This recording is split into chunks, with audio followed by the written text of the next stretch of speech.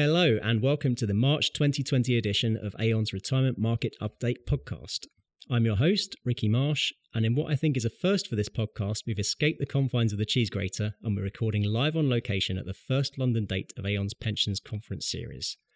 The main reason we're here today is to catch up with our guest, Susan Hoare. She's currently presenting a conference session on governance and the future of trusteeship, and when she's finished that, I'm going to grab her for a few minutes to talk about the same topic. Now, I know that sounds like a kidnapping, but don't worry, she definitely knows I'm coming. In the meantime, let's take a look at the latest pensions news. In keeping with the last few episodes, we'll start with an update on the Pension Schemes Bill. This is currently working its way through the House of Lords, and a number of amendments have been tabled. In particular, there's a government-sponsored proposal to add new provisions relating to climate change. These would enable future regulations in this area, including a requirement for trustees to publish information about the effects of climate change on their schemes. The DWP has also written to the pensions regulator on this topic, setting out its views on how climate change risks and opportunities should be integrated into TPR's activities. Another area of the bill that's been generating a lot of debate, both in the House of Lords and more widely, is Clause 107. Now, that introduces a couple of new criminal offences, and one of those relates to conduct risking accrued scheme benefits in a DB scheme. The government commentary around this is focused on reckless behaviour by employers, with at least half an eye on some recent high-profile cases. But the clause as drafted is much broader, and it could potentially cover any person, including trustees, actuaries and lawyers. It could also apply to a very wide range of activities, including any decisions relating to funding or investment strategy. Now, David Fairs from TPR was at our first pensions conference in Manchester, and he mentioned that if this clause remains in its current form, TPR would need to think very carefully about how to use this power in practice. The wording may well be tightened up before the bill is finalised, but for now this is something the whole industry will be keeping a close eye on. Last month, I mentioned a few things that have been delayed, and we now have updates on a couple of these. Firstly, it looks like we'll have not one, but two different accreditation regimes for professional trustees.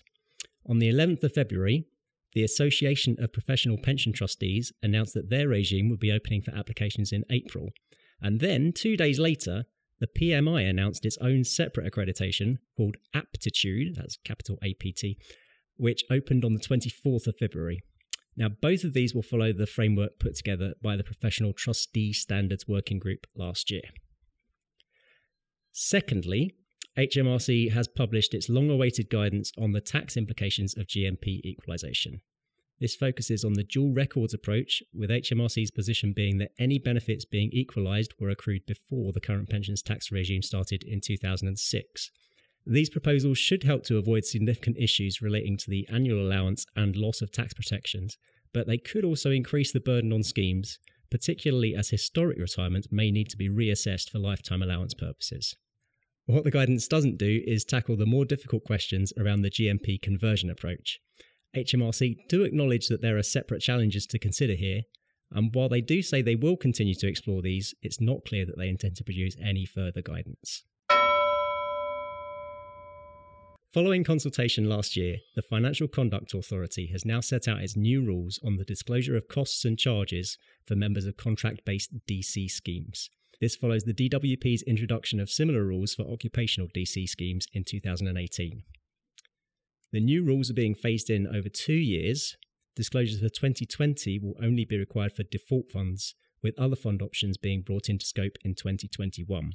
The FCA have also confirmed that only default funds will need to be covered in the chair's statement, as long as the details for other funds are published on a public website.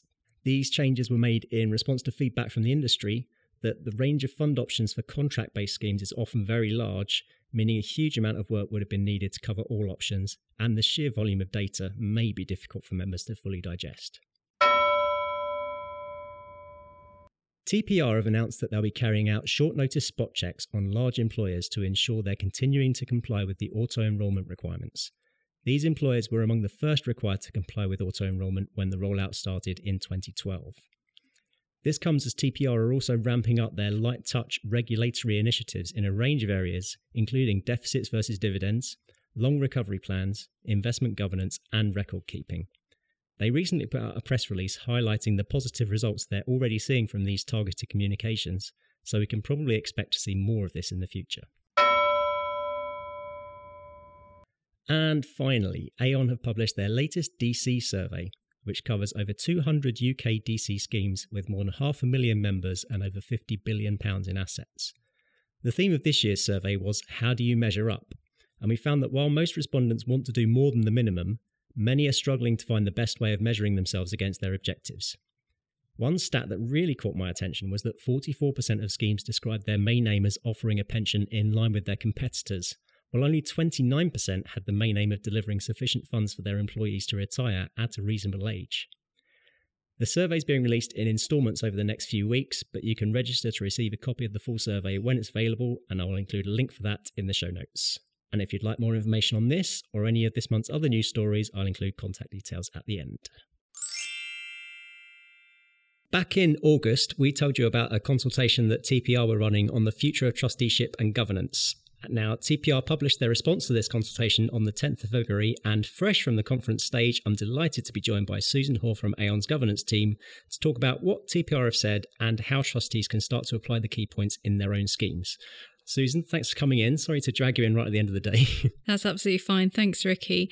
So I guess the key thing that came out of the Future of Trusteeship consultation, which many trustees are breathing a sigh of relief, is there's not going to be professional qualifications for trustees. There's no requirement to have continuous professional development, and the regulator is not going to require a professional trustee on every board. What they are going to do is they're going to revise the trustee knowledge and understanding and be much clearer on their expectations of trustees. Now, that's probably a good thing. The existing code of practice is over 11 years old, so I think it's fair to say that it was due a rewrite. Yeah, that's quite a long time. It is. They also signpost that there's 15 hours of training that they would expect a lay trustee to carry out per annum. Now, that's not been mentioned before. It's not a requirement, it's a recommendation, with professional trustees being required to carry out 25 hours per annum. And even where trustees are doing that, I'm not sure they've got the record to confirm that's what they've done in practice. So maybe some changes needed there. The other key thing for me that came out of the Future of Trusteeship was the focus on the combined skills of the board, and here we're looking at the broader, softer skills that the pensions regulator believes should be represented on every trustee board, as well as a greater focus on diversity on trustee boards.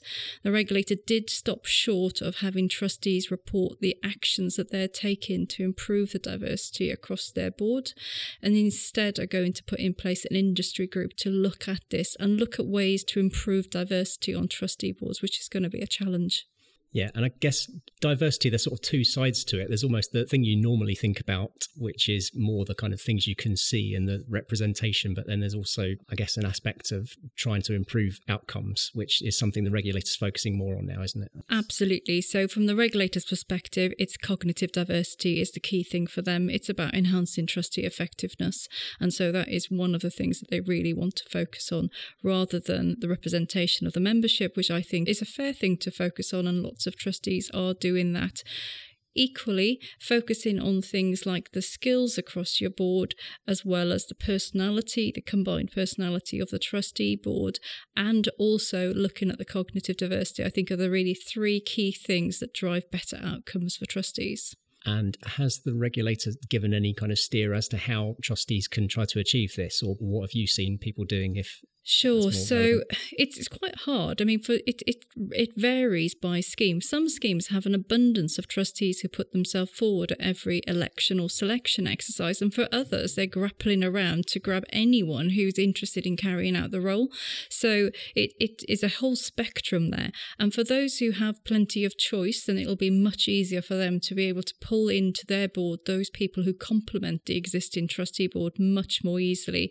And for those who are struggling to attract people, now these are the ones I think the regulator really needs to focus on, because for me this is about communications.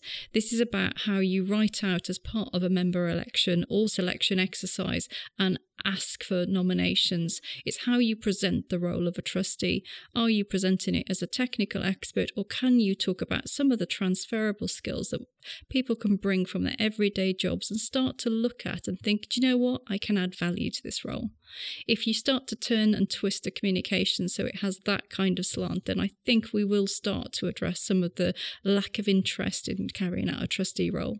So I guess one of the other things that the regulator focused on in this consultation was the role of sole trustees. And it's not entirely clear to me how that fits in with the requirement to have a diverse trustee board if you've only got one person. I'd agree with that. And I think the regulator actually came out as part of this to say that they had anecdotal evidence of concerns of the practice in the sole trustee space. And so they're going to carry out their own analysis as part of this future work into sole trustees generally. But I think what's clear is what you can't have is a one-man band running a sole trustee role. You're looking for a professional firm where they can bounce ideas and get diversity of thought from their peers as part of the process.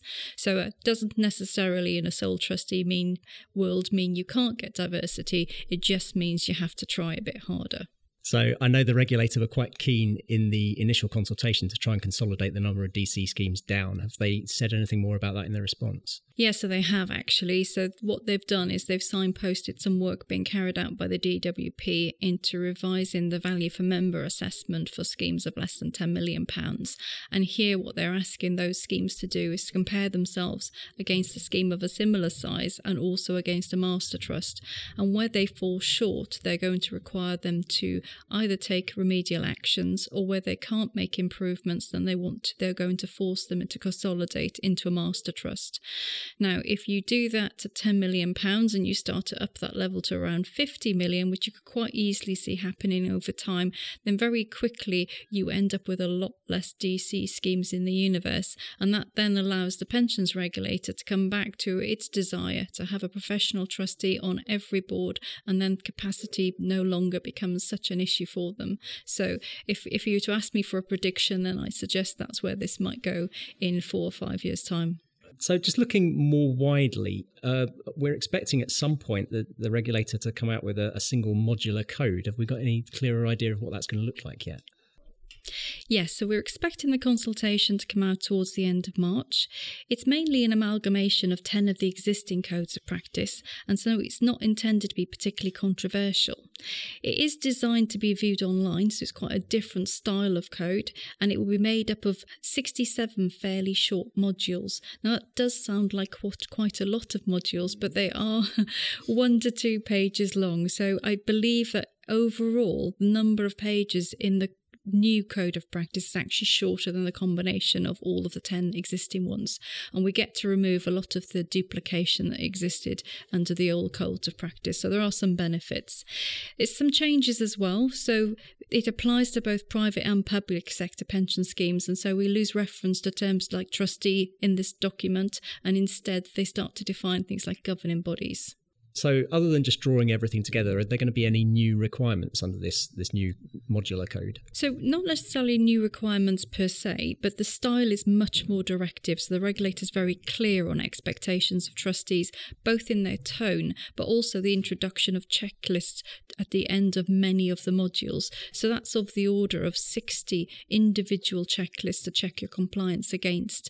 And the only other area I'd say is a change is following the introduction of IORP2 into UK legislation last year, there is a greater focus on risk management from what I've seen so far. So I think we can expect to do more on risk management in future. Okay, so taking all of that into account, what would you say the kind of top few actions are for trustees coming up? So if I start with the single modular code, then for me it's looking at each of the checklists that come out at the end of those modules to check your compliance against them, and also reviewing your risk management plans to ensure they're robust. If you look at the future of trusteeship, then it's gaining an understanding of the skills across your trustee board and looking at ways in which you can start to improve the diversity on your trustee board, and maybe reviewing some of your communications around appointing new trustees so you can start to gather that diversity of thought on the board. Excellent. All right. Thanks very much for coming in then. Thank you. Okay, that's everything for this month. I'll be back again for next month's podcast, which should be jam-packed with news given the various announcements we're expecting to come in March. Thanks again to my guest, Susan Hoare, and thanks to you for listening. If you've enjoyed this podcast, don't forget you can subscribe to the series through all the usual places, including the Apple Podcasts app and Spotify, so you never miss an episode. And if you'd like more information on our retirement solutions, or if you want to feature in a future podcast, you can contact me on ricky.marsh@aon.com, Otherwise, please visit our website or email talktous@aon.com.